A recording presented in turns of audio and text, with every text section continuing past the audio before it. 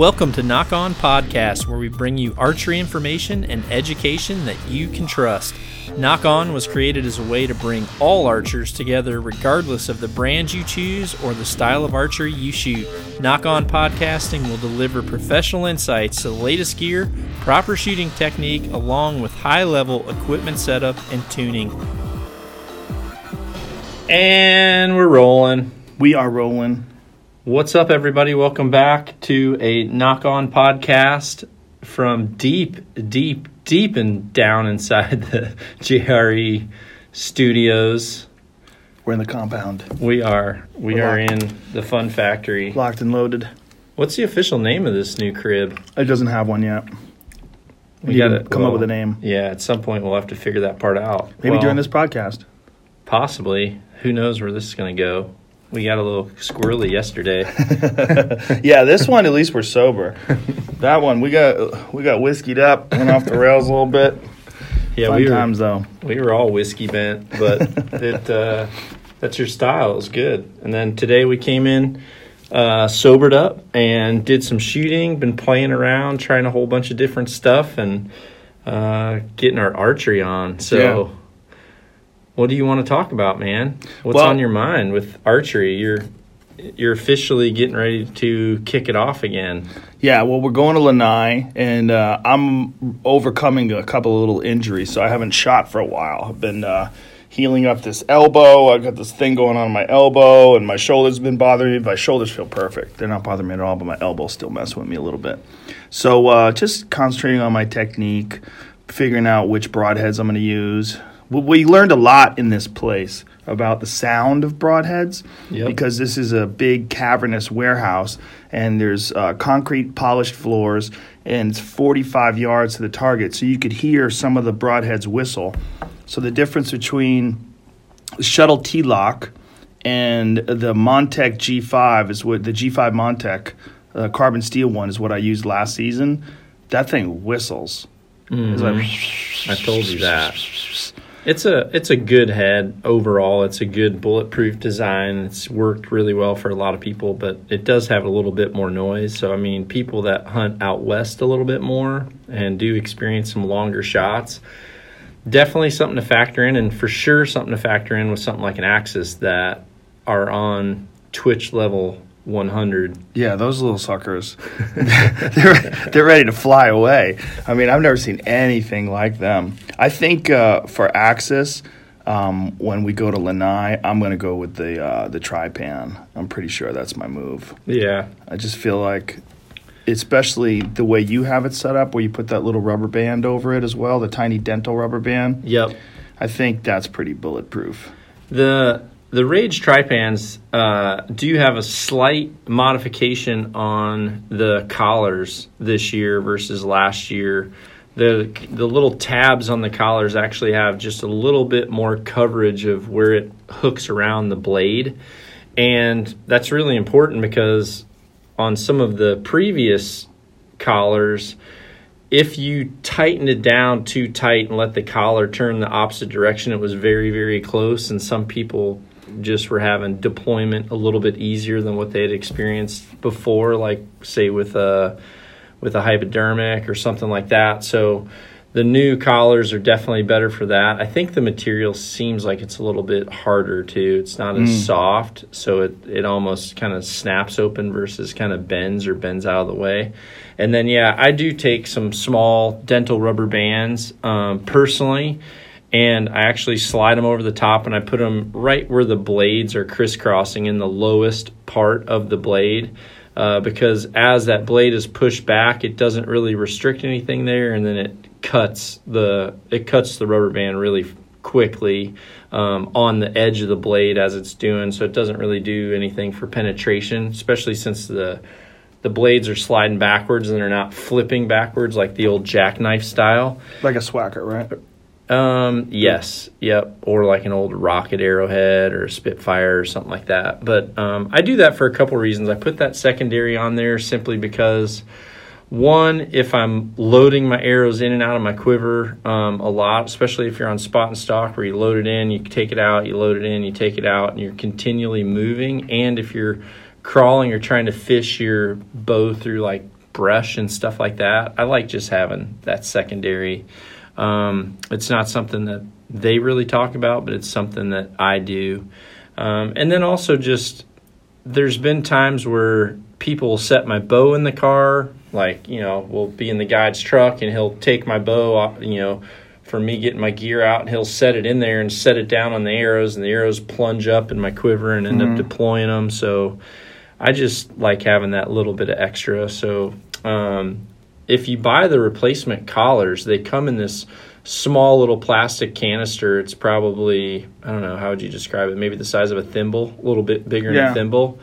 And I actually have one of those in my little release pouch that I carry with me all the time. And that way I've got a couple extra collars, and I have some extra little rubber bands in there too. That way if, a lot of times you go and someone that you're hunting with is like, hey, let me check out your broadheads. And they pull them out, and then they jam in your quiver a different way, and they end up deploying something because they're not used to having that style. So I like to have the backup. Yeah, I've accidentally deployed them by touching twigs with while spot and stalking, like the broadhead, just the edge of it, the blade edge touched something and popped loose. I've accidentally deployed them, pushing them into my quiver on my tight spot. I was sticking it in there and it popped. Yeah. I think you just got to be real careful. Anything that's pushing into foam in particular, if you're pushing your arrow into foam, it's going to deploy. The Trypans have a very long blade that comes back too. So a lot of times if you can be backing up in brush, and a brush will catch the backside of the blade and almost pull it around. It's not pushing it back the direction as if you were penetrating an animal. It's almost flipping it the other way. And they deploy almost easier that way, because the collar really isn't designed for it to be pulled around that way. It's more designed to have just the right amount of pressure as it's being plunged through something. So yeah, that's the benefit to me. What I like about the idea of fixed blades is that you don't have to think about that. It's one less thing you got to think about. You're spotting and stalking, and you don't have to think about that. You just think about making the shot. Well, this podcast is perfect timing-wise because the last one was just all about broadheads with Bill Pellegrino, and it's a continual debate. You can talk about fixed blades versus mechanicals every single day, and the same types of points are going to come up, the pros, the cons. Obviously, it's nice to not have something that deploys by accident. It's also nice to, arguably sometimes have better penetration, especially if you're just shooting like a single bevel, two-blade style head. Because you're not really comparing apples to apples. But likewise, you have a little bit more maintenance on the other side of things. Like, if you're shooting a fixed blade, especially at our speed, you have to spend more time indexing, squaring off that arrow shaft, taking a little bit of material off the end of the arrow shaft so that your blades correctly line up with your fletchings. And just making sure all of them have the same indexing. And then sometimes if you're shooting certain ones, you may have to sharpen them or touch them up depending on the style if they don't have like replacement blades. So there's benefits to both. And we actually have not shot a Muzzy Trocar. Did we forget that again? No, yeah, I forgot them at home because the ones that I brought accidentally, I brought Deep Six ones. Oh, that's right. Yeah. Do they whistle? No, they're pretty dang nice. Yeah? Yeah, short, compact. The Trocars are my favorites. I like the Trocars. That's what Cam shoots, too. And also, I have not shot the new Rage Extreme, though, with the big fixed blade on the front. I haven't personally shot it. That thing looks like you're just throwing a bunch of knives. It is. It's so crazy. Yeah, it's a crazy-looking head. That's like a leopard on meth coming at you. Yeah. Definitely. There's so many good heads out there. There really are. There's good ones, but it all comes down to blade sharpness too. And, Bill brought up a pretty good point. Some factories, the more they get into making mass production, you look at some of these smaller companies that are making a really cool head, as soon as they have to actually start keeping up with demand of being popular, then all of a sudden that's when you have to start seeing maybe a slide in the quality. It's unfortunate, but it's just nature of the beast. These smaller operations that are making a really cool one-off broadhead, once they're I guess once they're having to ramp it up, they can only handle so much, and then something ends up giving way. And a lot of times it's a part that they have to rely on someone else to make for them at that point. So it gets tough. I don't know. I like mechanicals the most, but there's certainly applications for fixed blades, and there's certainly times where I'd like to shoot a fixed blade just because, but I've shot mechanical so long I just don't even really think about it. I think it's just one of those parts of your gear to where if you think about it each and every time you go hunting, it just becomes second nature to, not ram your broadheads in a quiver, or, you just kind of have to be cautious when you're carrying them around, especially if you have them in your hand off to the side and you're trying to walk through brush. You can't let the blades hook on things as you're walking through and pull, because it's just, they just pop open. That's just nature of the beast. And you always keep like 1 or 2 fixed blades on you? Yep. Yeah. Why do you do that? I think there's times where maybe there's a follow-up shot where, I might have to ram it through some brush or something like that. That's the only downside with mechanicals, if you do have to shoot through some obstruction. And it's not my first choice, but the fixed blade is always like my follow-up, just to, I want to get something in there to be able to have that recovery happen. And you shot a few animals this year with a fixed blade, right? Yeah, last year I started, I think the first one was in Oklahoma. For whatever reason, I was sitting there and this buck took a long time to come all the way across this food plot to me. And by the time he was halfway across, I ended up just saying, I'm going to shoot this thing with a trocar just because I haven't shot one with a fixed blade in a while. And, it just zipped right through him. He probably went 40 or 50 yards, piled up. It was a really good blood trail. Super good blood trail. And a few days later, when I was still out, because you have 2 tags in Oklahoma, I ended up using I'm like, pulled the trocar out again and said, I think I'm going to use this thing. It was kind of fun. It's just something different. You're the perfect example. You continually want to try different stuff. Yeah, I'm always tweaking. Yeah, you're tweaking all the time. But a lot of times you'll tweak and you end up going back to kind of what worked really well for you before that too. Mm-hmm. It's good to know. It's peace of mind. It's peace of mind to know there's nothing really that's necessarily working better for my setup. The setup that I have is good, and here's the reasons why. So I like trying all kinds of different heads. We shot that Strickland head. Strickland Helix. Yeah. We shot that head, which flew good. Looks super durable. We haven't shot it in anything to test its durability, but just by looks alone, it's going to be a durable head. That's the reputation too, right? Yeah. Super durable. Yeah, and it was quiet. We shot shuttle T-locks, which I had shot for many years prior. I shot those for sure in the early 2000s. I shot a lot of shuttle T-locks. And then moved on to Ulmer Edges, shot Ulmer Edges for a while, and then I switched to Rages, the hypodermics, and then now the Trypan and the trocar. Those are kind of my go-to. I like them. They all fly really good. Yeah, I shot my first elk with a trocar, first bear with a trocar. That's what you had? Yeah. Zip right through? Yeah, I like trocars. I just think, if you're looking for a big giant hole, it seems like not just mechanicals really, but hybrids. Hybrids are there's some pretty crazy hybrids. I haven't tried the Muzzy HB hybrid. Yep. Have you tried that one? Yep. How do you like that? There's a new HBTI. What does that mean? It's made out of titanium, and it has a little bit more of a jagged blade, almost like a serrated edge for a little bit different cut. I like them. They fly good. Again, it's just understanding function of the broadhead and making sure that those are almost like a spring-loaded blade. They kind of have to where there's not a rubber band on them. So you have to make sure you pinch the back blades and get them to fully close down on the ferrule. Otherwise, you could pull them out of your quiver. You could have one of the blades lifted. It's going to fly terrible. Yeah, the nice part about it is you don't have collars. Right. It's the way it's loaded. You can just squeeze them flat, and it's totally ready to shoot. It's not going to change during the shot. Why doesn't Rage do that? Why do they go with a collar, some small plastic part? Well, they're two completely different types of like the HB is literally just a scissoring blade. So all they do is, essentially when you push on the front tabs, it just swings them open, and then they pivot in the front of that broadhead. Whereas with a Rage, it's an actual rear slip. It slides down and then deploys out. So it's just a different way of, I guess, getting to the same thing.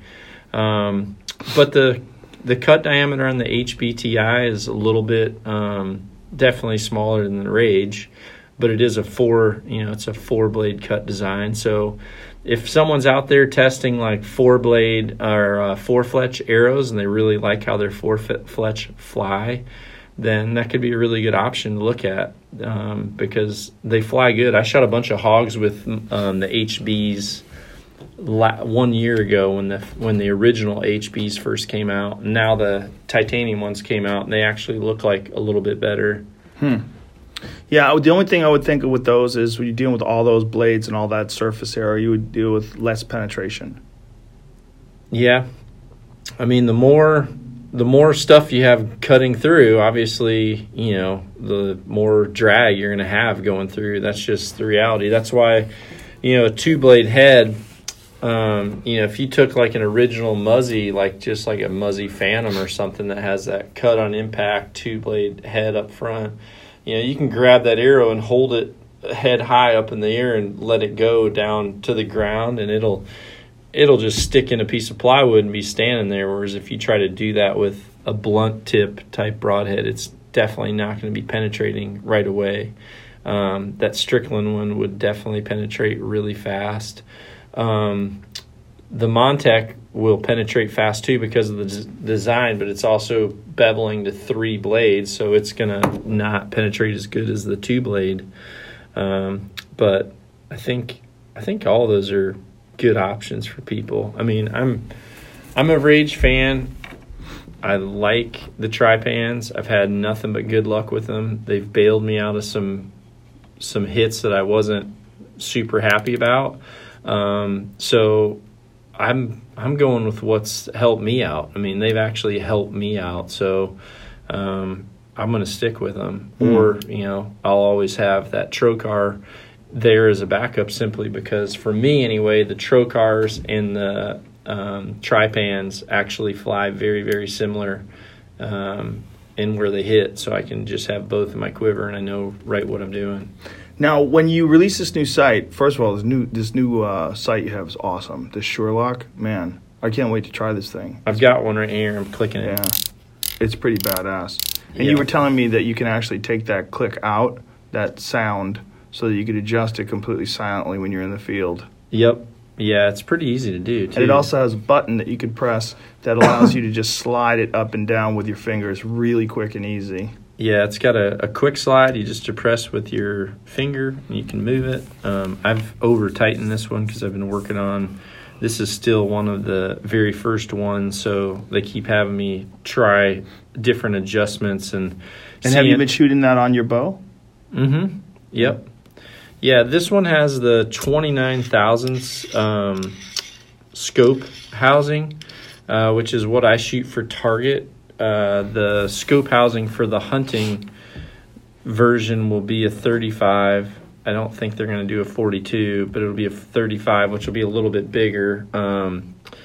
And we also talked about doing an actual dual up pin, so that for people out there that are used to having that top pin and then a second pin, you'll be able to have that as well. So this works out really good. I'm really liking this sight right now. It's super easy to adjust.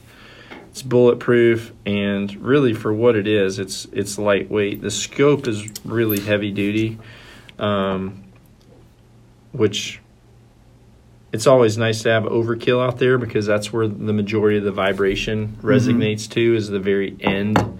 So there was a couple different ways. I haven't seen how, but they were talking about making the pin attachment to where you can just remove these 2 screws here and essentially attach this whole rig right here, right to the side of the multi-pin housing. The other option would be to just buy an entire front end attachment like this to where, you'd be able to just keep your target scope and all that stuff, or you can just remove this thing, go with your hunting one. It's pretty cool. And your hunting one, you're using .29 pins?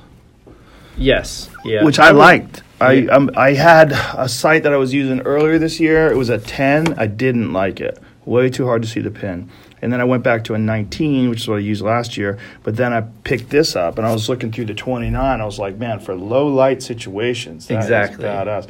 And it's not so much bigger that it's like covering the whole target or anything. Yeah, that's right. I mean, the low light is really where the difference is for me.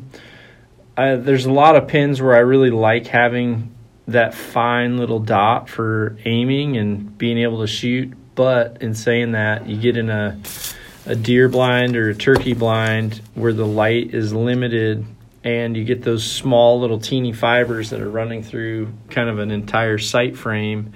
They just end up being very, very hard to see. And I don't like having a full dependency on a battery. Where's the light? Speaking of batteries, where's the light going to attach on this? Well, depending on which one you use, the one that a lot of guys are using in 3D, actually,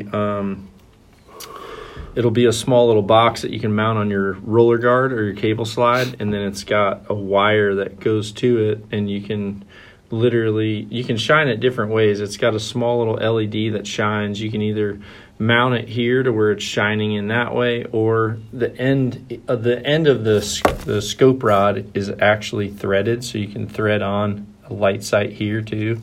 I've got a very long fiber on this one because I like having the tail to gather more light.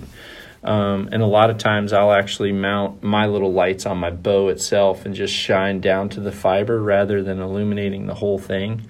That's part of the problem with some of the lights that actually screw onto the end of the sight housing and then shine through it, or the end of the scope and shine through it. It illuminates the scope so bright that in low light situations you can see your pin, you can see your sight, but you can't see the target because it's just, you got too much brightness and flash close to you and it bleeds out what's behind it.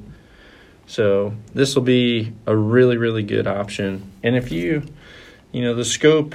this scope does have a shade for it that's pretty nice if you're a 3D person, or if you're shooting a lot of field where you're out in the bright sun and you're trying to get a more even picture on your sight, and have your glare be very consistent with the glares and the framing that you're seeing. This has a very easy screw-on shade, which works awesome. But if you remove that scope part and just hold the sight, I mean, it's about as light and friendly as you can get. I mean, it really is good.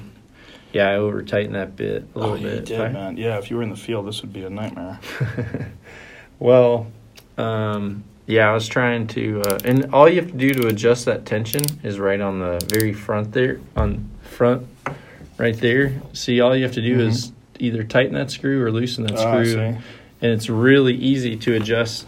We're talking about the vertical play in the sight. A lot of sights out there, target sights, once they start to get some play in them, you can't really get that out. This is actually nice. It has a very simple one-turn screw that compresses that front block against the vertical frame either more or less. So you can either have it slide really easy just with the thumb button, or you can make it to where it's tight and you actually need to have the positive clicks each and every one. So you have two measurements here. You have one side that has a bunch of numbers on it, which looks like it's laser etched into a piece of steel. Yep. And then the other side where you would put a sight tape. Mm-hmm. Have you thought about doing like a laser etched steel sight tape like CBE has? I think they will. I think it is going to be coming. Yeah? Yeah. That's a smart move. Just Looks calibrations. good. Yeah. Just to have calibrations. I mean, a lot of those ranges for sight scaling is pretty. It's pretty standard. I mean, most of it's just mathematical. So a lot of times they'll just have scales that are pre-lasered for anywhere from 270 up to 300 feet per second, which will be really, really nice. Yeah. This sight's great. It has a built-in level on it as well for your third axis. So built in. Yeah, it's right here. Oh wow. So this is already square and level to the frame. So if you ever want to do your third axis, this is now no different than having like a specialty archery block on there or a Hamskea block mounted to the frame. It's built in, so all you have to do is put your front sight on with your scope, and then you just have to pretty much get your two levels to match and level your second axis first. Then you can check your ups and your downs, and see, like right here, down is right on, right there. See, both dynamite, and you can adjust your second, third. Your second axis this way, your third axis this way, and so you think by May these would be ready to launch? I think that's the plan. Yeah, I mean they were supposed to. It's been a year. It's been a year in the working. And are you going to go to the 35 housing with 4 pins, or how many pins are you going to go with? For hunting? Yeah, for hunting, I'm definitely going to go with the 4 pin. I think it's 4, even if it's 5, but I have heard that even if you want to have the 5th, you can remove them. So you can have a 3, 4, or 5. You can take your pins in or out. And you'll also be able to change the color of your fibers. I actually changed this fiber myself. It's really easy. You just loosen this bottom screw. The pin comes out of the scope. Your actual up pin will come out of the scope. The other thing too, I didn't tell you about this, but with this Sherlock scope, it actually has the option to mount your sight pin at noon, 1:30, 3, 4:30, 6. Like you can take this pin out. If you loosen this, you can take it out and you can bring your pin in from the side. You can bring it on a quarter angle if you want. Whoa.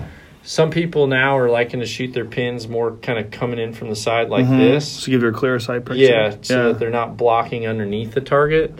So that's pretty cool. You can choose any of these locations. So, I mean, you've literally got 12, 6, which is normal to be either up or down, but you can also go directly from the sides or coming in at 45s. So if you used to shoot a multi-pin sight, say, and you like having your sight come from the side, you can do that with a single. Yeah, you would have to do it. You would have to just do it with one. So you're definitely cornering yourself to a single pin, but it's mainly the target people that are liking that. So now I want to talk about these new laser sights and these laser rangefinder sights. Yeah. And what do you think like the pros and cons are? The two big ones are the IQ, which has fixed pins, and it shows you what the range is, and then you would gap shoot in between the fixed pins. And then there's the Garmin, which doesn't have a pin at all. It has a digital pin, or what would you call it, a LED pin that just shows up? Yeah. It literally has like an LED strip that projects a reflection onto a mirror. How limited would you be with range with something like that? Like could you shoot 110 yards? Yeah, you could almost have a little bit more range because that LED will run from the top of the glass all the way to the bottom of the glass. But there's a couple things, like once you meet your max distance, you can't like slide the frame down because it'll change. If you're moving that head anywhere, you're changing the direction that laser's pointing. So you kind of have to have the the head solidified in one fixed position, the laser compensated and zeroed in for what your aiming point is, and then you have to go from there. And that's a good point, because I don't want to interrupt you, but that was a question that we both had about that new Nikon laser rangefinder that has image stabilization. It's like, is the image stabilizing, or is what about the laser itself? Is the laser stabilizing? Like, is the laser moving all over the place, but you're getting a really good image?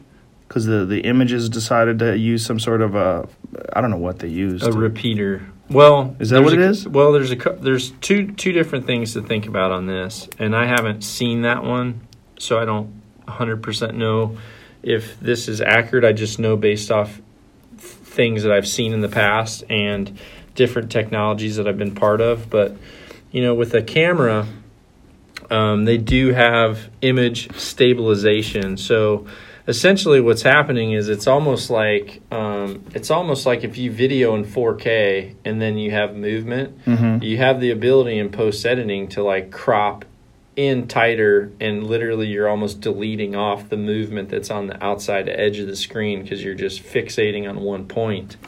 There's a lot of different I think they used to be in the marine side of things. They had anti-vibration binoculars, for when you're on boats and stuff, mm-hmm. so you could lock on, and it would. There was some very good image stabilization binoculars out there, and it would just fix on it would kind of just lock it in.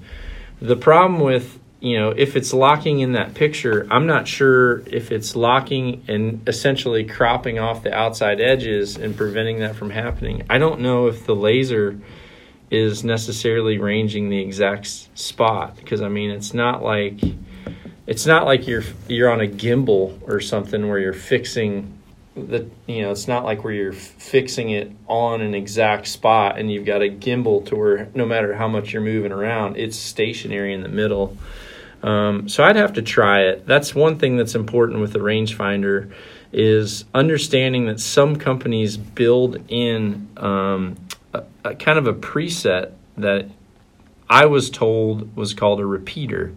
So there was a time when, I'm not going to mention brands, but I had a certain rangefinder that I liked. I had another rangefinder that was cheaper in price and kind of in functionality. But I never really liked the fact that if I was standing at my back door shooting, like ranging my elk down at the bottom, I could sit there with a very high-end rangefinder, and there were times where it would say like 88 or 89, 89, 88. Like it varied. It could vary a yard or sometimes 2 yards up or down. Versus with the cheaper one, when I would sit there and range it, like once I ranged it and ranged it again, it would just keep hitting that exact same number. When I talked to the company about it, they said that they knew that consumers didn't like, they thought that the product had inconsistency because the numbers would actually change as you're ranging the same thing. So they said they built in a feature to where when you range something, if you range something again within, I think, plus or minus a yard, either way, that it'll automatically give you the same number as what it did before. So it's almost like it repeats. It wants to show you consistency. So it's kind of I don't know, it's like a double-edged sword. It's cheating. In a way, it's hard. Because if you're standing in one position, the target's sitting in one position, and you're ranging, and sometimes you're getting a variation of, half a yard plus or minus, and you're not even moving. Sometimes it's frustrating. You're like, well, which one is it? Is it 77 or is it 77 and a half? Or is it 78? Versus, these guys know, they're probably, when they were out showing these products to some of their dealers for the first times, and they would stand in a shop, which most, just speaking, most people as a rep, you go into an archery shop, they're going to stand there and they're going to probably start ranging mounts on the wall across the other end of the store. And if all of a sudden it's saying 21, 21 and a half, 22, 21, they're going to say, what the heck, this thing isn't banging consistent. So if you kind of preset that program in there to where it will repeat itself, if it's within a yard, it'll repeat what the very last number was, then obviously you get a little bit more assurance that, whoa, this is more consistent. But the program could kind of be giving you a false sense of security on that. Does that concern you, like within a yard here or there, especially like on an animal? Like it seems like for sure at 100. I mean, yeah, you Right, start getting 100. over 70, Yeah. 1 yard's a lot. how much, like when you look at 100 with your setup, how much of a difference is 1 yard in terms of like your impact point? It'd be the bottom edge of the elk. Wow. Yeah, if I was like aiming center and then stepped back 1 full yard at like 100, I mean, it could be substantial. 6-8 Yeah. inches. Or better. A foot. Yeah. Wow, that's a big deal. Yeah. That's a big deal. Like for a long time, people didn't realize that lighted nocks, especially some of the first lighted nocks, this was 10 years ago. Some of the first lighted nocks were much heavier in the back of the arrow, so just the overall arrow weight would hit a little bit lower. And what I found was, it was kind of nice to know, is at every single distance when I ranged it, if I set my sight, if I took 1 full step forward, my lighted nocks would hit exactly the same as what my non-lighted nocks did. Just the way that it worked mathematically, those nocks, because of the weight, might have been 8 inches, 6 or 8 inches low at 100 compared to a standard nock, but taking that 1 step forward made up for it. So I always shot like 1 yard less than what I was ranging. Huh. That's Yeah. interesting. So do you think that the better idea is the IQ sight that has the fixed pins with the range at the top where you would gap shoot, or the Garmin? Well, when it comes to, I guess, just being bulletproof, I would pick the IQ. I'm an IQ fan, but even if it wasn't that, I'm just going to say, if there's a sight that 100% relies on battery operations to illuminate your pins, then that's, I think, really, really important to know, because even on my e-bike, we were down in the rain. We got rained on quite a bit. My e-bike also in France, when I was in France with Andy, I didn't realize it, but on my rangefinder, the little bitty rubber seal that is it's like a little gasket that's on the part where you screw your battery into the bottom of your rangefinder. The little bitty rubber gasket that, kind of made that seal tight, the gasket had come a little bit off kilter. So when I tightened it down, it was still somehow just letting a little bitty bit of water in there, and we just got poured on for the 5 days that we were out there. And all of a sudden on the 4th day, we had 2 bucks that were chasing a doe around, and him and I split apart, and I was trying to range mine, and my rangefinder was dead. I was like, what is going on? I thought, crap, battery's out. And I always carry an extra, like a C123 or whatever. I always carry an extra one in my release pouch too. So I took one out. I took the battery case off the bottom. And when I slid the battery out, meanwhile I'm like doing this behind a tree, like water poured out of my freaking rangefinder. Oh. And I look at the little stub that you screw on the end, and on the stub I could see where the rubber gasket ring had came off. So when I tightened it on there, it pinched it, and part of it wasn't sealing. So I'm literally out there with no rangefinder, but at least I have a sight. Like, at least if that thing came in, I could say, looks like 30. He looks like 30. But imagine if that same thing happens and you have no sight pins. I mean, you're way back in, you freaking push a button and there's no sight pins. Right. Where with the IQ, it's a fixed pin sight with a rangefinder built in. So, it's nice that you can draw back and point that rangefinder on. Well, you're essentially pointing your 20-yard pin on whatever you want to range.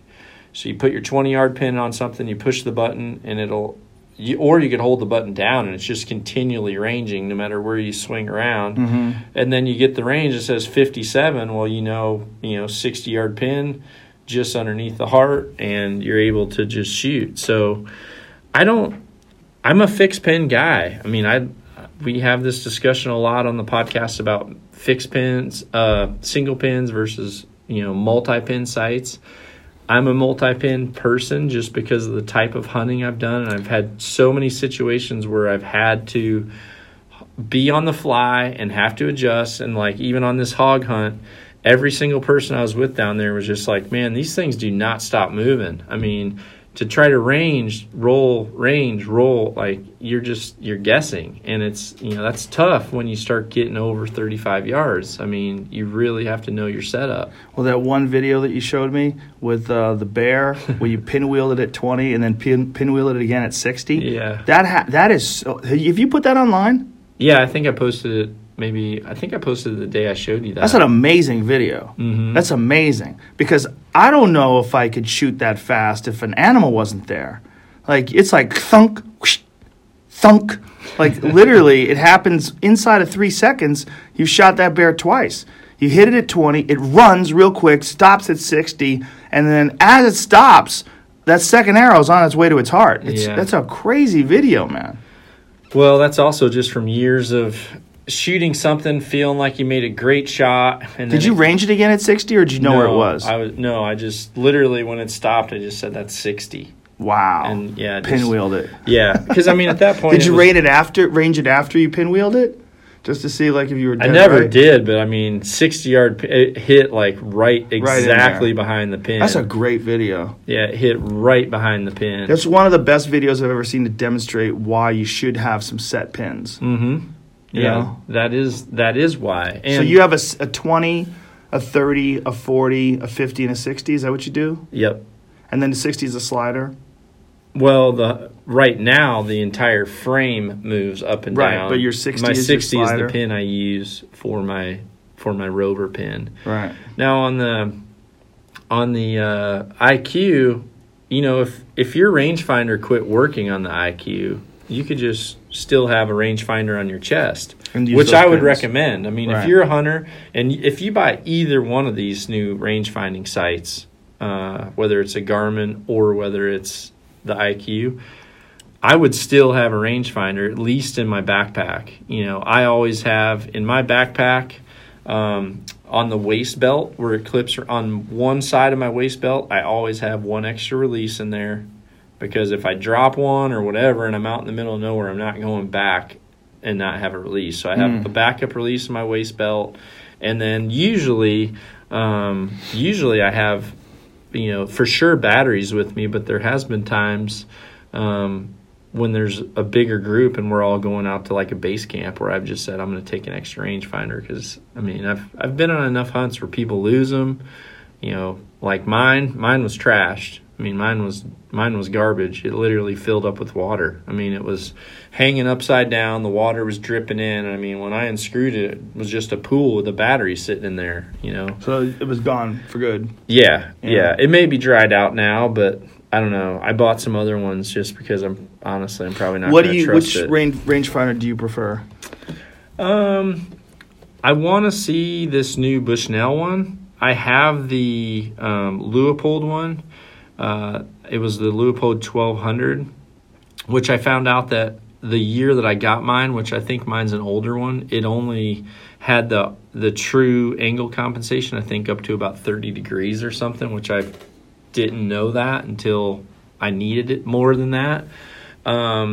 So now the new ones, I guess, go to a much greater angle. And I liked them. They were super consistent. The Leupolds were, small, compact, but the new Bushnells, I've heard a lot of good things about those too. And I still have a Leica rangefinder and a pair of Leica binoculars that I've had for a long, long, long time.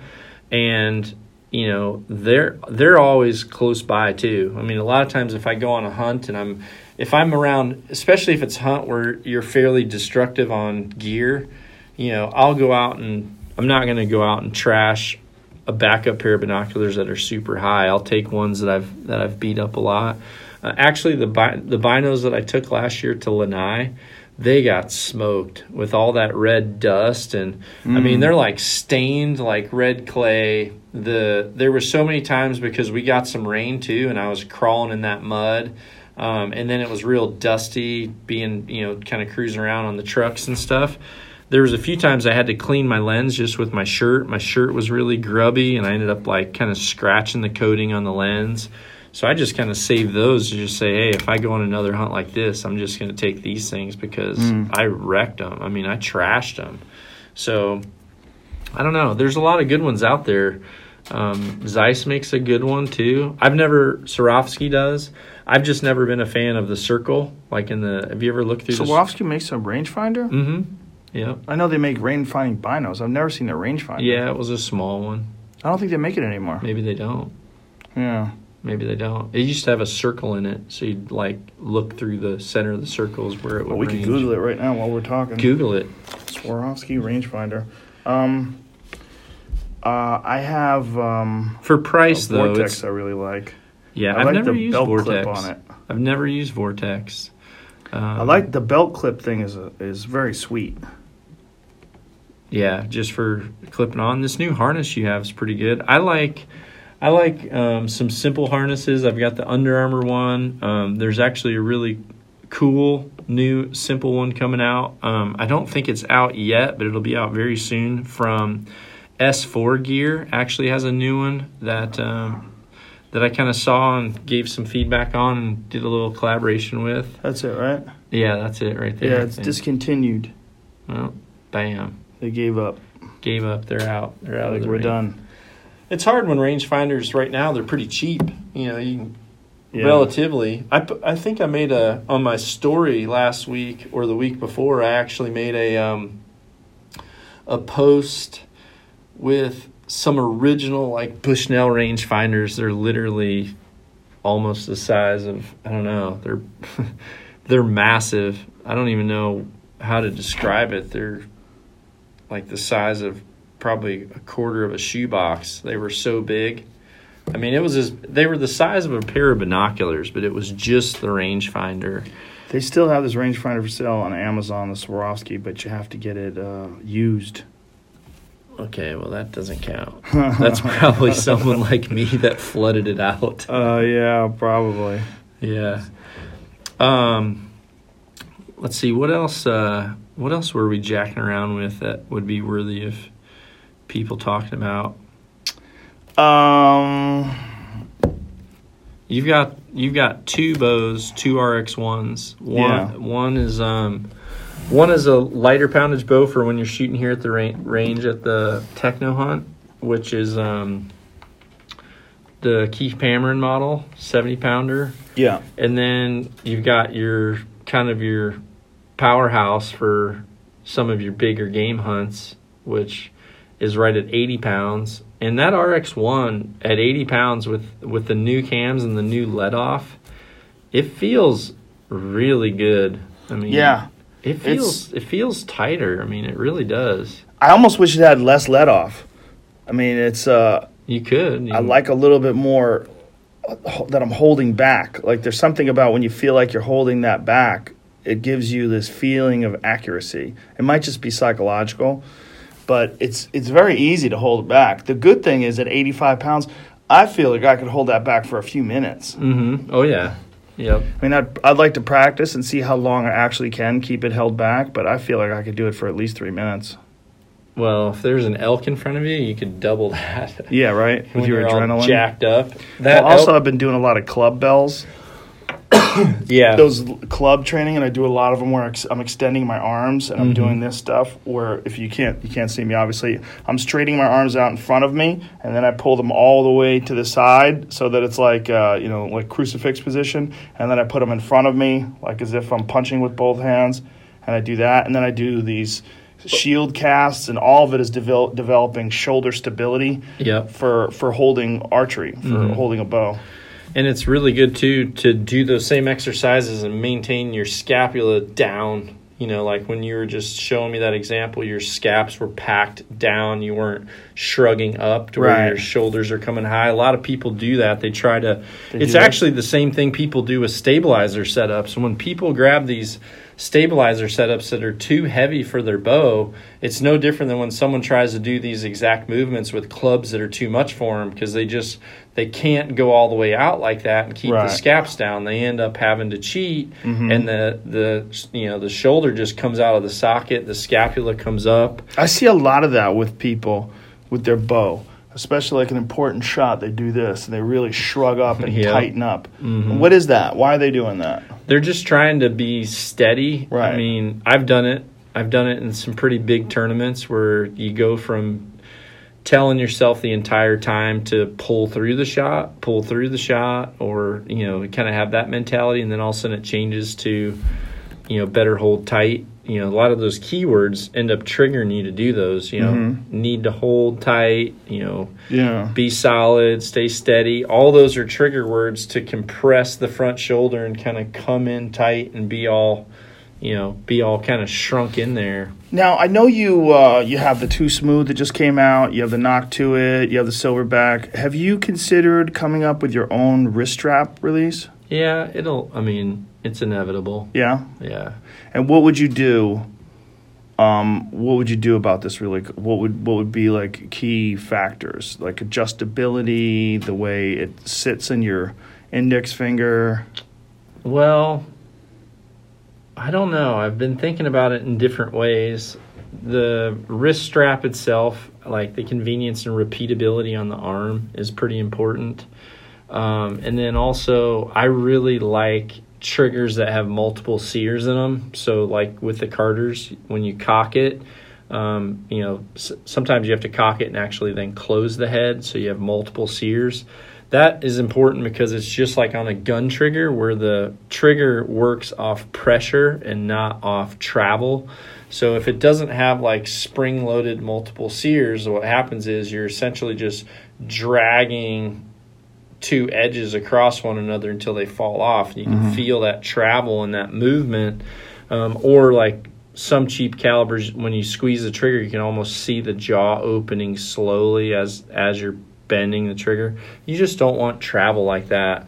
So I think if I did one, I would probably want to try to do one where I have multiple sears. Carter had a few that I liked that were a pretty good direction for that, but I'd also like to try to get things contained a little bit better, so that like the dust and stuff like that doesn't get in there and end up,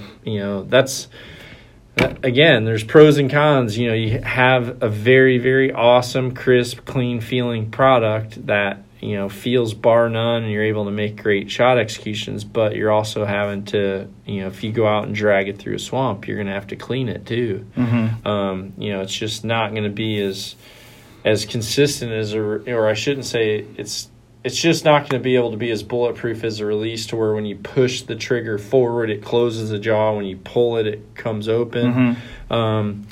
It's a good system, but it also just functions different. It has different travel. You can that be done with a wrist strap where you press a button, it just clamps down, and then as you're pulling it back, it breaks just like a finger or like a thumb trigger? Well, they have some, like the one shot or the two shot, where you actually cock the caliper release on the side. You cock it and the jaw closes shut on the loop. And then the trigger is essentially just like a gun trigger. You put your finger on there and you can set it to where it fires with low pressure or high pressure, but it's literally pressure. It's not travel. So if they feel really good, you can get a great shot. It's just in a lot of the higher level caliper shooters on the tour shot releases like that. I mean, like guys like Michael Braden, Ulmer shoots a little one called an RX-1. We named it that just because he's the doctor. So yeah.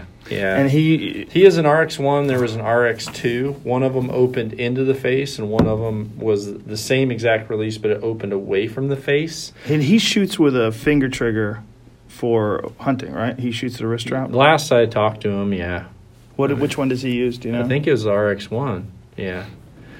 He changes from time to time, but then the thing is with those were actually, they worked off little magnets on the inside for like self-closing, which is good until you're having to, when you're crawling around on hands and knees, and that is wrist strapped to your wrist, and it's down there where it's contacting that dirt and grit, you're literally just getting that right inside of that very, very fine edge part where you don't, you can't have debris in there, or it totally changes the tolerance. So it gets really tough. That's why I like having a handheld release. Mine is normally, I like wearing a vest or a jacket that has a top chest pocket, because a lot of times my number one release will be in my top chest pocket, so I can just zip it down, pull that out, and it's ready to go, and it's kind of been out of the debris.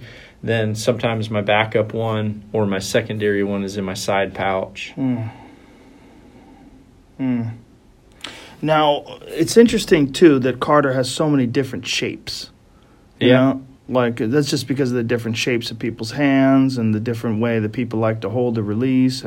But I feel like since you've been doing all these instructionals, more and more people are understanding the importance of repeatability, of having like that flat position on the hand and having that finger anchor right underneath your jaw. Everybody's jaw is different too, which is, I got to kind of set it down more to get it in my jaw than some people do. And some people would be like up here more.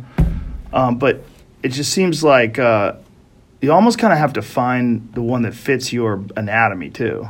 Yeah, your hand is ergonomics. It's just, I don't put on all pairs of gloves and feel like they fit me good.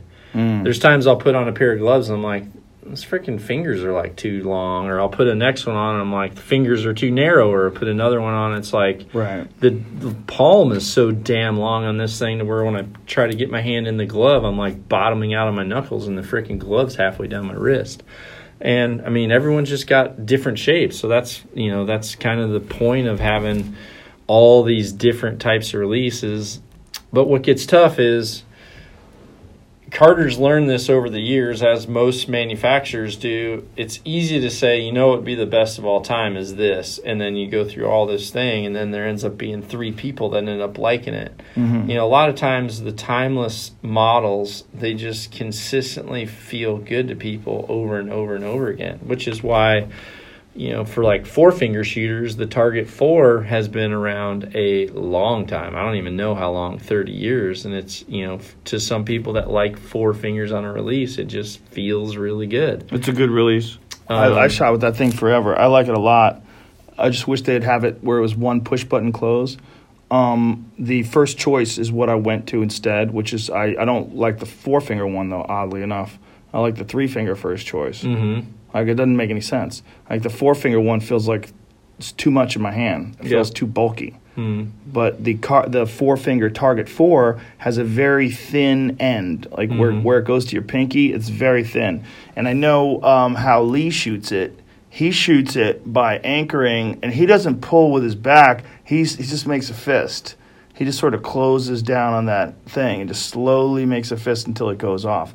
And he keeps it deep in the crook of his thumb, like that, and then just squeezes it like that. I actually took a picture of it just to run it by you one time, but you're not a fan of that. No. It's a setup for punching. He's definitely going to be more likely to punch in that position. Yeah. There it is right there. That's the picture. I keep that on my phone. I know. He also, if you expand that picture a little bit, make it a little bit larger, his elbow's not very high. Nope. He's got a different... No, because he's just making a fist on the release to get it to fire. So, yeah. He's got a little bit of facial pressure. His chin's pushing that vein down. You can see where it's actually folding the vein down. Those are all like little trouble areas. Those are all areas where if you're really wanting to maximize long distance shooting, you can clean those little areas up and it'll make a big, big difference. But yeah, if you're the type of person that makes a fist on a release, you don't realize the importance of leverage and elbow position because it doesn't matter to you. Right. All you're trying to do is just hold at full draw. This position can be different all the time as long as you're holding at full draw. But, and he's just trying to make a fist on the release until it fires. But you're not a fan of that?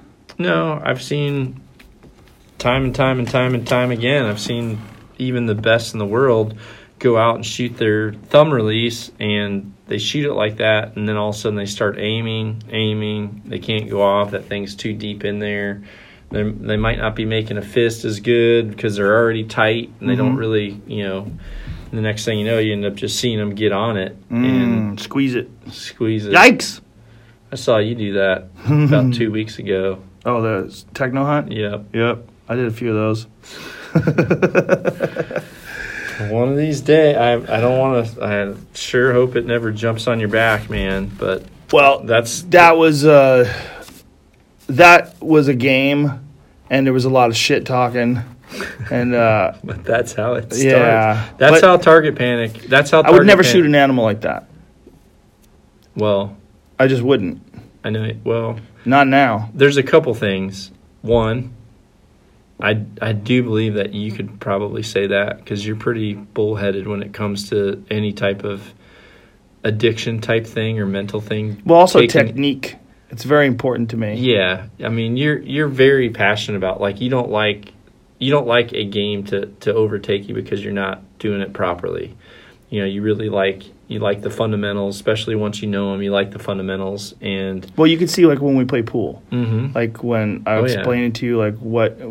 It's not fair to say we played pool. Joe mopped the floor with my ass for about 6 hours. I literally never won. I never won a game.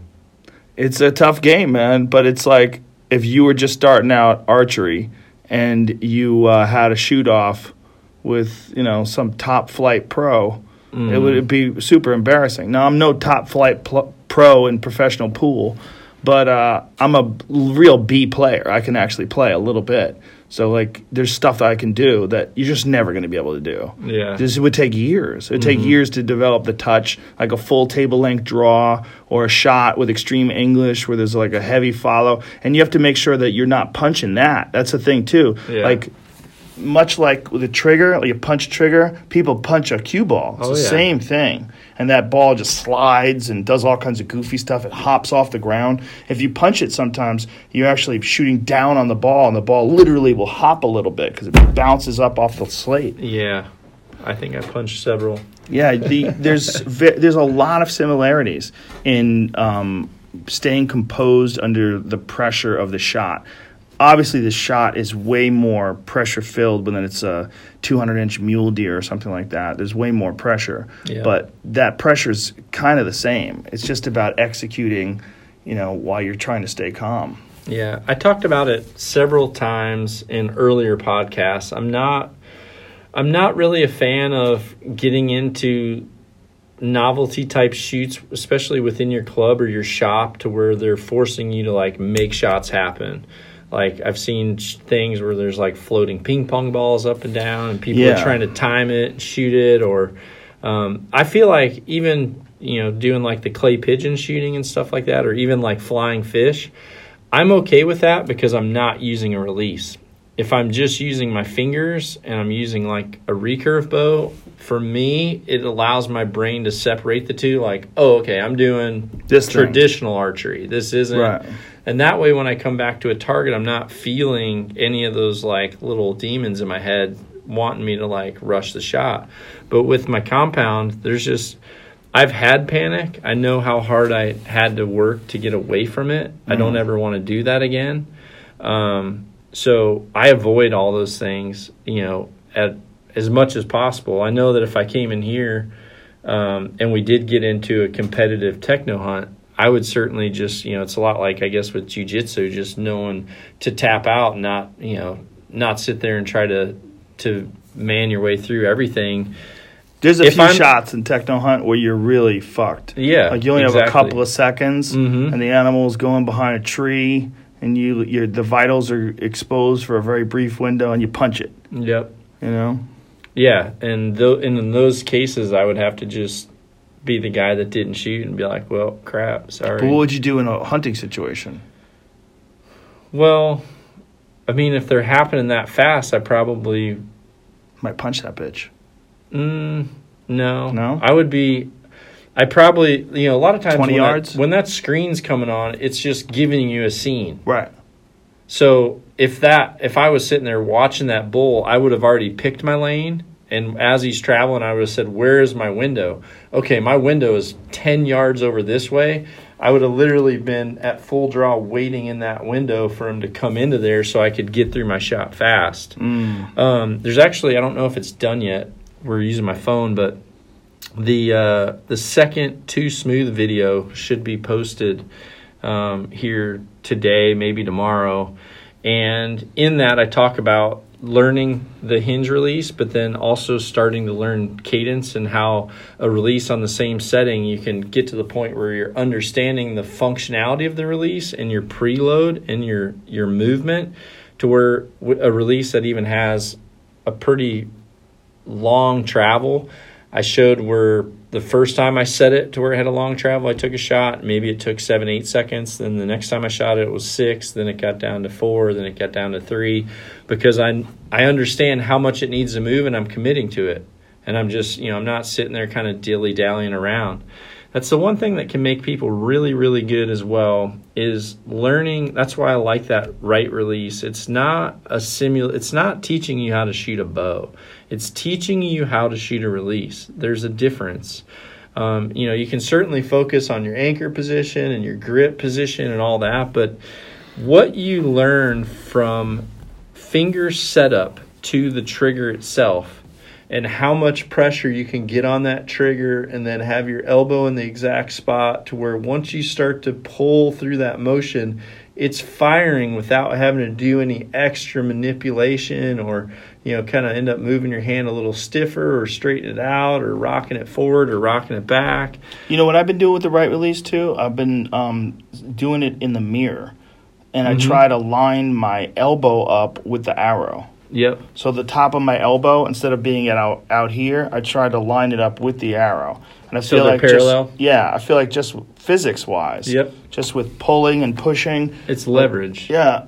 It's also, it feels like it's in line. Yep. Everything's in line. And when I do that and I concentrate on going more over the top of my shoulder, because sometimes if my technique is slacking, what it slacks on is the height of my elbow. And I don't know why.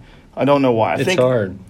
But why is that hard to do? It doesn't seem that hard to do. The reason why is because most people, you included, when you pull that bow back, you're pulling with more of your lower lat as you're pulling back. Mm-hmm. So once you get to full draw, you're raising that up. And it's the lower you pull at the beginning, the harder it is to come all the way up with the elbow once you get to full draw. That's why I'm a big believer at pointing to the target.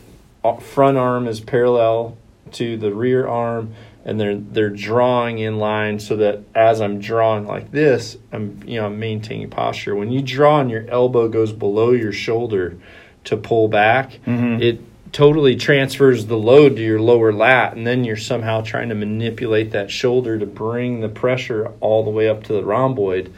If the elbow's higher at the draw, it's going to remain high once you're all the way back. I'll show you some. I always pull it back like this. Even lower. Sometimes when you do that is when your elbow's low. And what he's doing is, as he's drawing, his two fists are almost in line, but his elbow's underneath the shoulder, almost the height of the pec. And then, as you draw back like that, it's hard to load all that load back up to the top of the shoulder blades, which is where you kind of want to pull through. So, but the Techno Hunt, definitely mind your P's and Q's there, man. I'm speaking from experience. Yeah. It's fun. I know it's fun, but I think if you remove the walking ones, you're okay. Yeah, for sure. I think I'm just going to remove all the walking ones, because there's a few you could choose. By the way, you choose what scenes you want to see. There's some where they're just eating and they're just sitting there, and you got a 15 that's second. That's the ones to learn. Yeah. Those are the ones to make good shots on. There's also some of them where you get the tiniest opening, like they're not even quartering away. You really would never take the shot. They're just showing you their ass. Yeah. And there's like a little side area where you can kind of clip the heart, but there's not much. Yeah. You wouldn't take the shot. Yeah. You just wouldn't take the shot. It's not worth it. Because if you're an inch off left or right, you have a wounded animal. Inch off left, you're hitting in the shoulder and it's taking off. Inch off right, shooting it in the ass. Yeah, I think if you're someone that wants to do the techno hunt, just be mindful about that. If you can select the ones that you're picking, then pick the ones where you're not having to rush the shot. Yeah. You're not shooting something that's walking or moving through. I mean, those are like exceptions to real world hunting, but not something. If you practice those, you're going to literally you're rehearsing and ingraining impossible shots. I mean, Right. It's not like those are what you want. You would be way better off learning how to make great shots in a perfect scenario, and then having to improvise when you had to.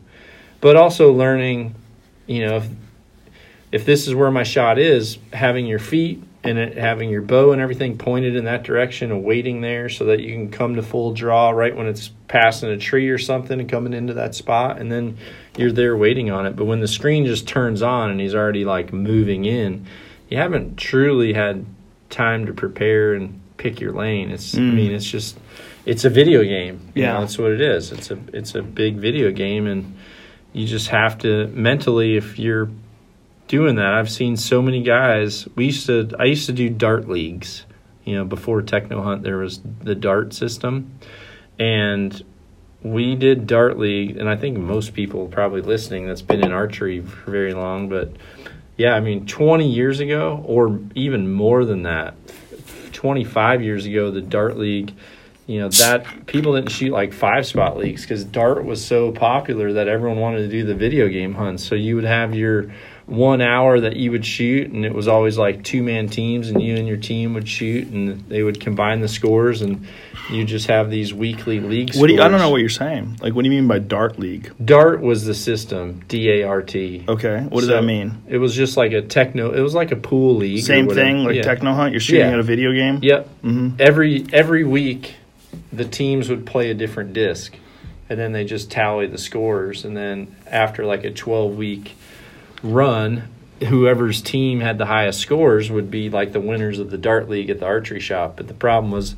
so many guys would come out of those dart leagues just punching the shit out of their leaves because they'd get so amped up. And especially when they would post scores on big old like bulletin boards. So you'd come in and you'd know, we got to shoot this, man, to beat those guys this week. And then all of a sudden you get down those last few shots and you're like right there on the edge. I just saw people come unglued, man, start freaking ripping the triggers. You don't want to do that. No, you don't want to do that. What release would you recommend to someone if they did want to shoot a finger trigger? I would say... I don't know. I shoot I've got a one shot. I've got an RX1. The Lucky was a good. I don't even know what the RX1 looks like. The only ones I've used the Wise Guy, which if you tell that thing a secret, it goes off. That thing just it goes off so easy. Yeah. I guess the idea is you're not going to punch it because you're just going to put your finger on it and it's just going to go off. Yeah, well, that's a good way to shoot them. I mean, it is a good way to shoot them if you can get your finger there and actually just continually build pressure until it goes. Well, I've shot them before in my yard where I put my finger like literally in front of the trigger, just barely touching it, and then I get into position, and then I go into my back tension. It just goes off. Yeah. It goes off real quick. So you have to really be steady before you begin your pull. Yep. And you have to make sure that you resist the urge to get that squeeze, Because it'll just go, what people baby, do. go. Yeah. It'll just go, baby, go. You don't want to go, baby, go. No, you do not. Well, I was watching The Western Hunter, and what is Homeboy's name? That's on that show. Not Chris Denham, the other guy. God damn it. You watch more than I do. I know I do. I really like him, too. Damn it. I'll look it up. He's Cam's friend. Let me find it real quick. But you figure it out. What he uses is a Carter, and he must have it set really hard because he gets his finger on it deep. That's what I like. I like to curl my finger completely around the post like this. get it all the way around the post with the index finger so that you can actually relax the thumb and the other fingers, and then pull through with the whole hand versus just pulling with the finger. Yeah. The tip of the index finger is so sensitive. Nate Simmons. Okay. Sorry, Nate. I really like that guy, too. I like his show. Show's fucking awesome. That's one of my favorite hunting shows on TV. It's really well done. Western Hunter? Yeah. It's very legit, but he was shooting a Carter for a while. It looked like he was shooting a Wise Choice or rather a First Choice, like the one that I like.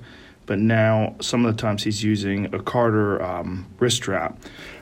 I mean, you could see him like hooking his finger on that thing. Yep. He's putting a lot of pressure on that thing and getting his anchor and then pulling through the shot. Like, there's no way that thing's going off by, like, accident. You have to really pull Yeah, on that's that how I sucker. shoot mine, too. I like to get, for the index finger, I like to take the tip of the finger out of the equation because the tip of the finger knows sensitivity way more than the rest. So I like to really get that trigger kind of around the inside of the curl of your finger. And then as you draw back, you've obviously got pressure on, you're squeezing with your ring finger and pinky and middle finger and thumb. You're kind of wrapped around that release as you pull back. Right. And once I get my finger curled around that, I'll actually relax those other fingers off so that I'm literally all the pressure's on the wrist strap and I literally have one finger wrapped around that trigger. And that way, as I pull through, I'm not moving my finger anymore or moving my other hands. But you never feel like that is something that you want to do when you're hunting. You like when was I've the last done time it. I mean, when was the I've last done time it. you hunted with one of those? A wrist strap? I don't know. It might have been 3 years ago or so. I hunted with one. I'm not really sure why. There's just been times where I have. I like to try different things. Sometimes people say, well, why don't you ever do this? So that's what I do. Just like one of the new hunting bows I'm setting up is one of the Power Maxes, just because it's a price point bow. And I know there's a lot of people out there that, it's not in their budget to get a brand new Carbon RX-1. So, they want something that's half that price. So would you recommend someone getting a price point bow from 2018 or maybe like a Defiant from last year? Well, depending on if you can find a Defiant, like a regular Pro Defiant aluminum Pro Defiant, if you can find one at the right price. I mean, that was a great bow. I loved mine. Shot the heck out of it. Those DFX cams are great. It's going to be a little bit better bow, but yeah, I think if you can find a new, older model, high-end model that's just older, so they're clearancing it out, I think that's probably a good option versus getting a brand new price point. Yeah. Tricky, right? It's like some people like their bow and they just like to keep that bow for a few years. And other people are like, they're getting better every year. You got to get them a new one. Getting better. They're getting better. Oh, yeah. Yeah, you continually, everything's changing.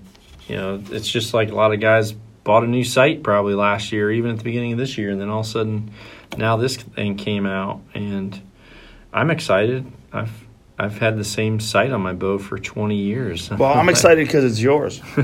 And I think it's really well made. I'm also interested to see how that light thing works, like the way you were explaining it, that it's on your roller guard. And it's just button. A little box that's Right. got a control. I've never seen anything like that. I've only seen them on the site itself, where it's like a little thing that screws in place. It's just a computer, pretty much a computer-controlled, like rheostat is what it is. Right.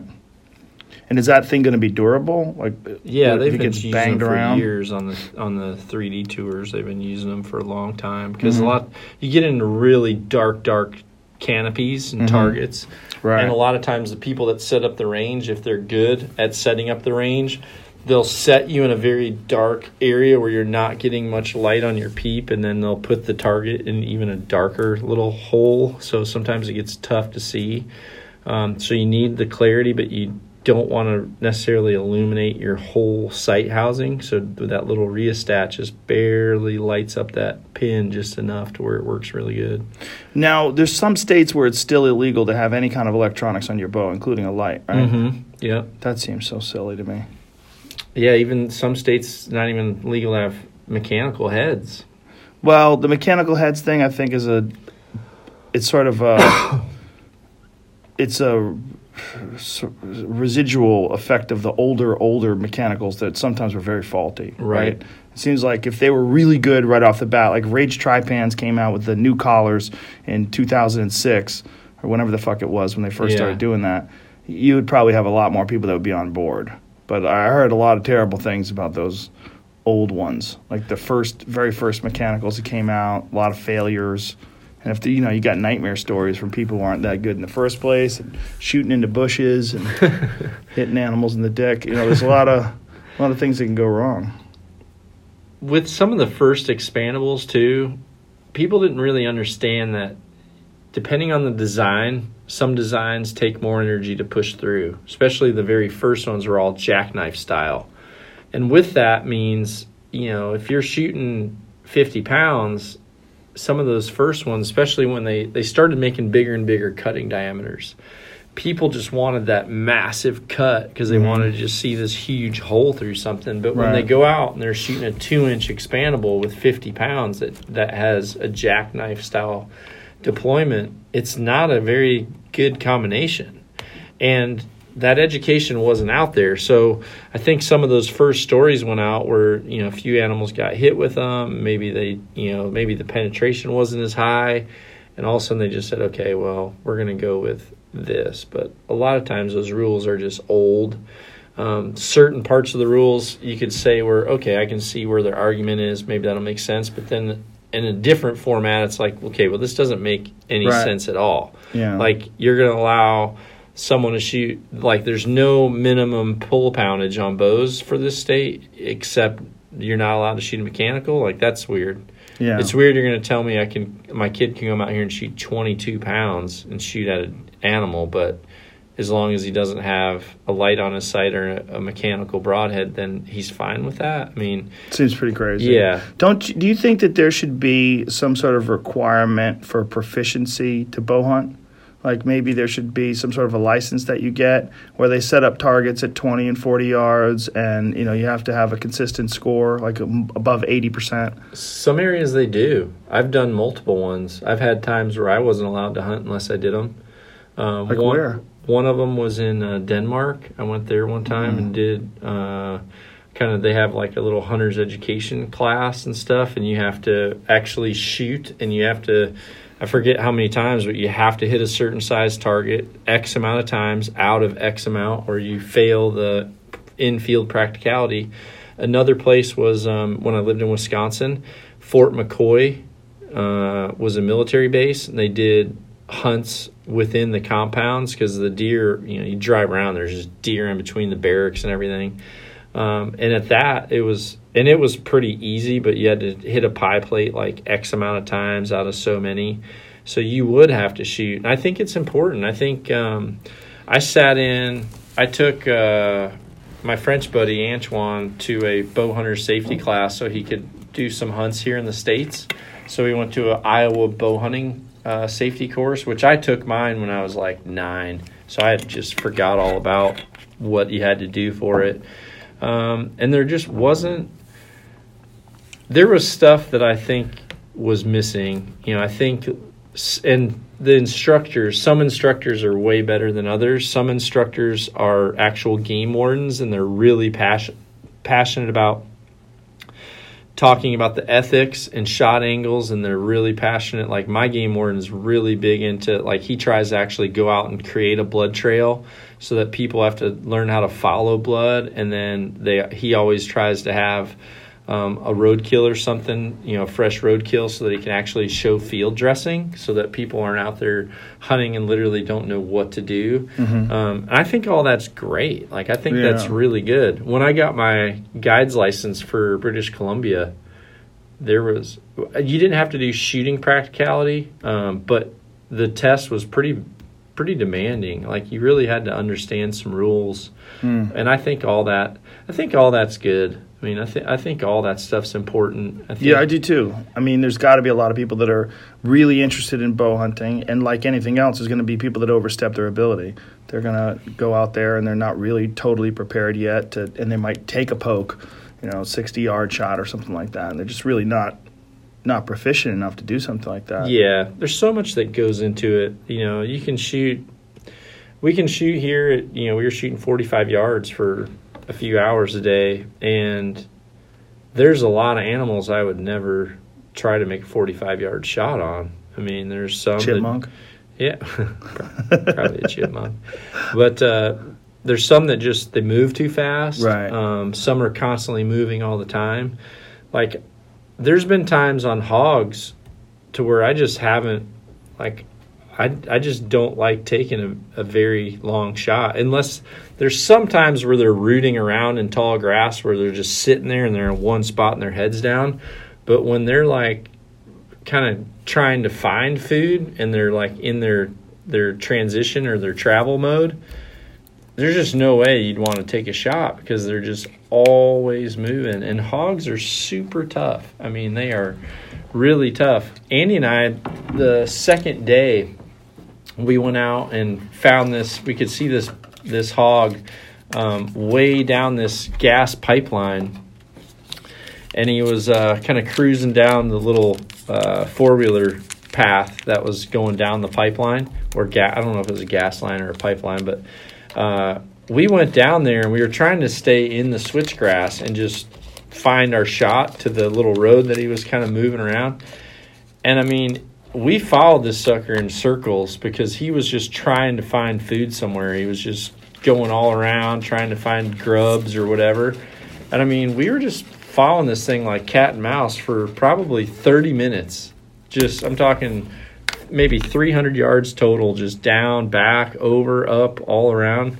And he kept, kind of raising up to take the shot. And I just said, dude, we gotta get in a clearing. We gotta be there. We gotta get in front of him. We gotta let him come to us, and you be ready, because when we're going up and you have your shot and then you're raising your bow right then and pulling back, it's just a recipe for disaster. I mean, you experienced that when we were whitetail hunting, and that buck came out that was on that doe. We were in a food plot, and I kept saying, pull back, pull back, pull back, and you were wanting to pull back when the shot was like there, because in your mind you were just thinking, when I get the shot I like, I'm going to draw back and I'm going to make my shot. But I knew that when he's moving and chasing that doe, there's going to come a point where he's just going to stop, and then he's going to give you 3 or 4 or 5 seconds to be able to make the shot happen, and then he's going to be pushing that doe again. So I kept wanting you to draw back while he was moving and like kind of get your bow pointed in the general direction and let him get tired and stop for those few seconds, because that's when your shot was going to be there, not when he stopped. Like if I think you drew back like 3, 4, or 5 times. That's a good argument also for fixed pins. Because I was shooting a single pin. Mm-hmm. And so, you were trying to do both. You were trying to do everything. I was trying to range him. I was trying to adjust my pin. I was trying to figure out where he's going to be. I had a bunch of spots already ranged.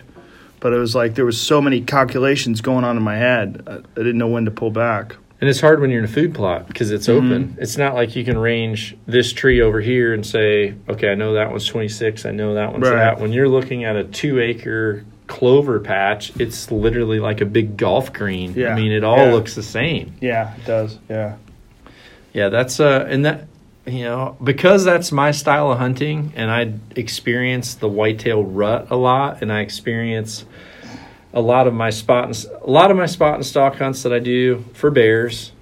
You're not allowed to bait in British Columbia, so a lot of times you'll see those bears, and I call it a bear walk, and that's a lot like a hog walk, where they're just going, and they're just constantly moving to try to find food. They're kind of sniffing through stuff, covering ground. They're just trying to find something easy to eat somewhere. And when they're on those bear walks or when they're on those hog walks, and you get up behind them and you try to make that shot, if all of a sudden they're at 41, and by the time you clip your release on and raise up and they're still making those few steps, well, now they're 44, now they're 45. And you really have to know your setup to know, okay, if I had my sight on 41, where do I hold for 44? I mean, it's different. So fixed pins with multiple ones has been what I like, because for my deer hunts are like chasing whitetails in, either moving around chasing does in food plots or in transition areas like where you and I hunted, where you ended up shooting your buck. Like, that wasn't a spot where deer come to stay. Right. Like, they're not coming there to stop and bed. They're not coming there to eat. That was a pinch point. That was a neck down.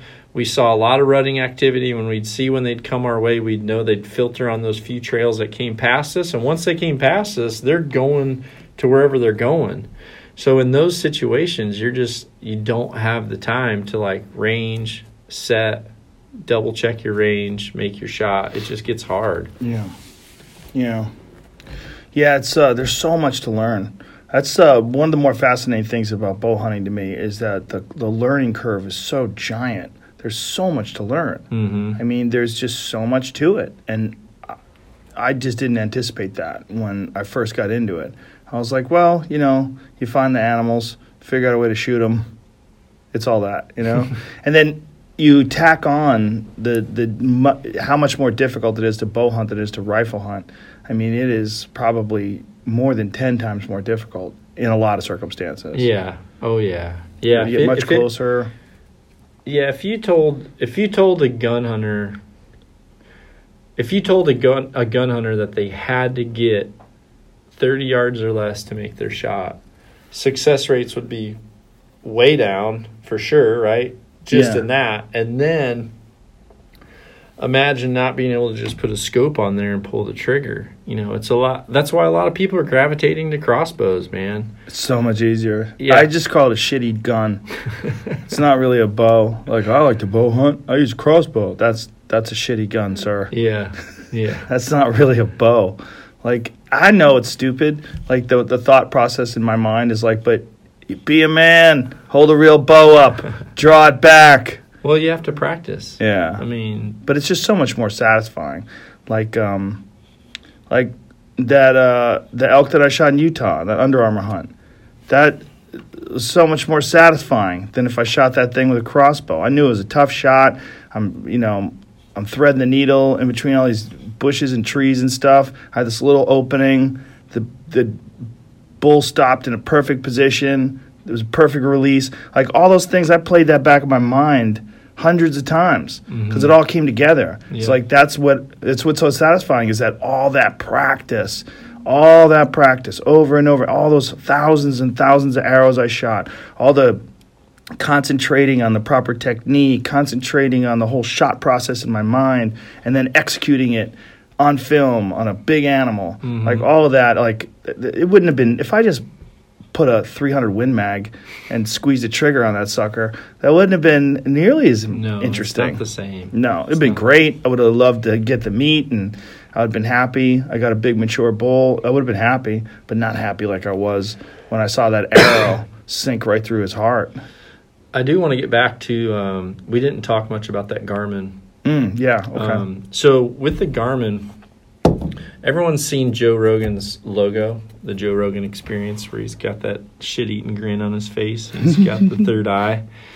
This is actually a lot like what the sight looks like for that Garmin, because you actually have a small little circle that's kind of in the top third or top quarter of the screen. It's like a little hologram, and it has a bunch of arrows that are all like pointing towards the center like this. Right. They're literally pointing all towards this small hole, and there's like rows of them. So as you torque the bow, you can see the arrows like move off, and you have to have your bow handle twisted exactly right, so that you have a little circle inside of the very center of all those arrows. And it's about the size of that eye on that cup holder. That's about the size of it. So, I mean, if you're at full draw, you have to look at the top part of your thing. You've got to make sure you're twisting your handle or not having torque enough to where you're able to center that light. And then when that's centered, the illuminated reticle that's in the lens is telling you that you're actually lasering what you're pointing at. Because if you're torquing the bow, you could be lasering something way over there, even though you're, it's not like a red dot sight where the hologram moves as you turn it. Does anybody ever do that? Does anybody ever have a red dot? Like if you're gonna have a rangefinder, They've got red why dot. can't you have a red dot? They've got red dot sights. You can put, like a lot of crossbows have red dots. Yeah, but has anybody ever done that for a compound bow where you press a button and the range, like that seems like it'd be crazy. Like you would get a range and then you would get a red dot on the target. Well, that is instead of looking at a sight, you would just be looking at a dot on the target, and that would be where you aim. Well, that is what the Garmin does. Does it put it on the target though? It puts it on the screen. It puts it on that. Well, so does a red glass. dot. A red dot puts it on the screen. It doesn't put it, not like a laser pointer, like a laser pointer. Even a laser pointer, you have to put it on the target. Right. I mean, it's not like auto lock where you just right, but you would see it on the target, and that's where you're going to hit. Mm-hmm. Like no one's done that with a sight, right? The IQ has a laser on it. So you can see the laser hit the animal? Yeah, you can see that you adjust your laser so that it lines up exactly to the top pin. So where your 20-yard pin is, there's a laser projecting off the bow. It hits the same. So you can actually turn the laser on, and you can draw back, and where the laser is pointing, it gives you a secondary reference that's where the rangefinder is actually ranging to. Wow, so you see the laser? Mm-hmm. But you can't, the laser isn't necessarily your pin, because a laser is only good for one distance with a bow, because the arrow arcs. Right. It's not like, it's just like with a gun. If you dial in a laser at one distance, you have to know how high or how low it hits. If you come in close quarters and your laser's set to 20 yards, you know that, okay, I'm going to be hitting over the top of this laser. I got to hold it down. Yeah. So, but yeah, it's nice for a secondary reference so that if you're in the heat of the moment and you're not able to line up all those little arrows and get that dot perfectly in the center, and then use your center reticle, squeeze the button to range, then it lights up the yardage, then the correct reticle will light up, and then, I wouldn't have been able to do that bear shot with that thing. Right. It wouldn't have happened. Right. I would have got the distance on the first one, and I think there's a setting where if you double tap it, maybe if you hit it twice, it lights up all of your pins, like your entire row of pin, 20, 30, 40, 50, 60, all the way out. Mm-hmm. It'll light up the whole thing. Yeah. And then it's just like a fixed pin. But again, it's on a piece of glass. It's projected. It's hitting a mirror, projecting across, so you get rain in there. It's going to be kind of a pain, Seems like, though, if they keep it's a lot to think it, about. It really is. But if they keep improving it and it becomes bulletproof, yeah, it seems like what the good thing about it is you would always know the exact yardage and you would have the exact pin right there. Mm-hmm. So there'd be no gap shooting. There'd be no, he took a step, I think he's at 35 now. There would be none of that. It would just be, that's where he is, instant, bing, bing. The thing that would be awesome is if whatever you ranged with your rangefinder that you have on your chest, when you range that, if it says 66, that's the exact pin that lights up in your sight. That would be pretty dope. Yeah. That way you could literally range up on something that's in the food plot, range it says 55, and then just as soon as you squeeze the trigger on your rangefinder, it tells you the distance, and it sends a signal to your sight that says 55-yard pin. Right. Like, that could be cool if the two were connected, like Bluetooth or something. But isn't that what the Garmin does? When you range and you press a button, it gives you the pin for whatever that distance is. It does, but what I don't like about it is you're having to range through something that you're holding this far out in front of you. Right. And you're trying to line up this teeny little thing. When you're in the moment and you jerk your bow back and you've got a 350-inch bull elk there and your heart's beating out of your chest, now you've got to have no torque in your grip. Right. You've got to center your peep. You got to find that freaking dot. You got to make sure that you're lining up on the right spot, ranging it. There's a lot to think about. The other good thing about it, though, is that clear sight picture. You just get that floating green dot. That's it. Just one floating green dot exactly where you want to hit. I would think that alone would be really good for accuracy. It would. It's just like what I shoot in my target scopes. I've got a lens with a with a small dot in the very center of the lens. Does anybody hunt with one of those? No, because once you get water on your lens, it's a pain in the ass. I think Lee uses a scope on his sight. He has magnification. Yeah, I think he uses a 2x magnification on his sight. Yeah, Make his sight picture a little bit bigger. some people need that too. As your eye, as your vision diminishes, some people need to see a little bit more. These are all things that target archers who go out and who have shot 3Ds and things like that, they just know the frustration of getting lenses wet. Right. Having a dot on your lens that smears off. I mean, there's just... Yeah, if you're in a place like Prince of Wales. Yeah, that thing would be a nightmare. Yeah, or you go up and, imagine being up in bear camp where it's, sub-zero, how long the battery's going to last. You can take extra batteries up with you. It gets... And if you say you bump the sight, say you're horseback, you bump that sight, like how much goes into sighting that thing in? Right. If you bumped or bent a fiber or bent a thing, you could get your sight back in. Even if it was bent completely out of whack, you could just move your left and right up and down on single pins and be back hunting pretty quick. Right. If that thing's a process to get it sighted back in, then you're kind of screwed. They say it's just as easy to sight in as a regular fixed pin sight. It could be with the learning curve. I mean, it definitely could be. Yeah. Do you think that that's the future? That's what's going to happen? They're going to figure out a way to make that more and more efficient, and then whatever gives you the most ethical shot and the more likelihood of success. Yeah, as long as harvest rates don't increase to the point where people get less opportunities, right? Yeah, I think any of that progression is good, but I also know that I've learned over the years that simplicity, keep it simple, stupid. I mean, my equipment, as much as people want to say, why do you still shoot that? I literally pick stuff that is lowest for being problematic as possible. And if there is a problem, that I can literally fix it with one set of Allen wrenches that are in my quiver. That's it. Like, I want to be able to keep it that simple. And I feel like through all the places that I've gone, it's been reliable that way. So, Makes sense. I mean, that's one of the more important things about having the resource of asking a guy like you who spent so many hours, so many days in the field, so many hunting trips, so many animals.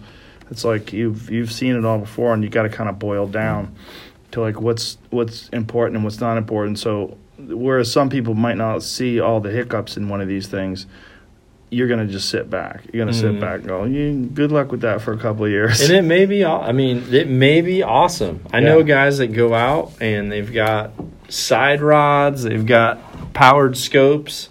A buddy of mine that films for me some, his name's Justin Peak. Justin goes out, he's got a shoot-through riser, shoots a side rod, shoots a front rod. I mean... Shoot-through riser? So he has a riser just like a target bow? Yeah, he uses his 3D bow and he hunts with it. Wow. So, I mean, and Why?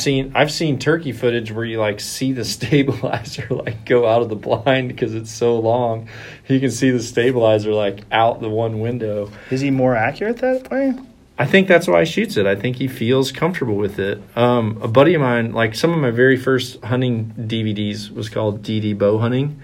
And have you ever seen any of those? No. Oh, yeah. I have to send you some. You'll laugh. But Darren was shot on some of the field teams with me and stuff. He was a good target archer. He was one of the engineers at Hoyt. And his hunting bow, I mean, it was almost... And he hunted out west a lot in open country. But when he came whitetail hunting, I was looking at this. I'm like, this guy's literally pulling a target bow up in the tree. It's a target bow without a powered lens on it. That's all it is. Side rods, freaking front rods. I mean, it just his peep size was small. The freaking front sight was super small. I mean, everything was. It was single pin. No, he had a multi-pin sight, but he also shot it to where he always centered the pin in the center of the peep regardless of what pin he shot. His peep was really small, So, like, he would adjust his head to where his 40-yard pin would be in the center or his 30-yard pin would be in the center. I've never liked that method. I like to center my housing, then move the whole thing up or down. You know, I don't like to have these 4 pins, and then I'm, like, trying to center this one here in the middle. Then I'm moving my head so this one here is in the middle or this one here. It never really worked out for me. But that sounds like a lot of opportunity for inconsistency. It works for some people. Yeah. That's why, like I said, I can't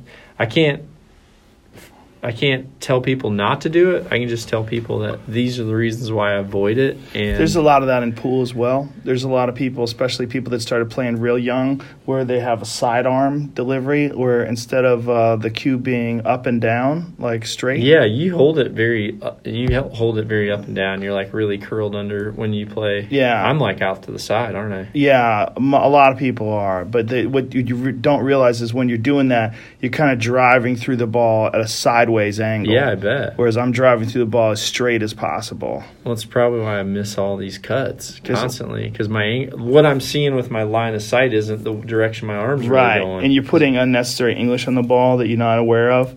Yeah. The ball gets like a little extra spin. Like, spin is important if you know how to use it, but if you don't know that you're using it and you're spinning the ball, you're deflecting. It's going to go left and right. It's going to squirt off the tangent line. You ready to get some lunch? Yeah, let's go get some lunch. All right. Hey, knock on, everybody. Knock on, everybody. We're getting out of here. We're going to go eat. I'm starving. So hopefully I'm going to take you to a legit Mexican place. Is that where we're going? Yeah. Que habla español? Sí. Well, you're going to have to.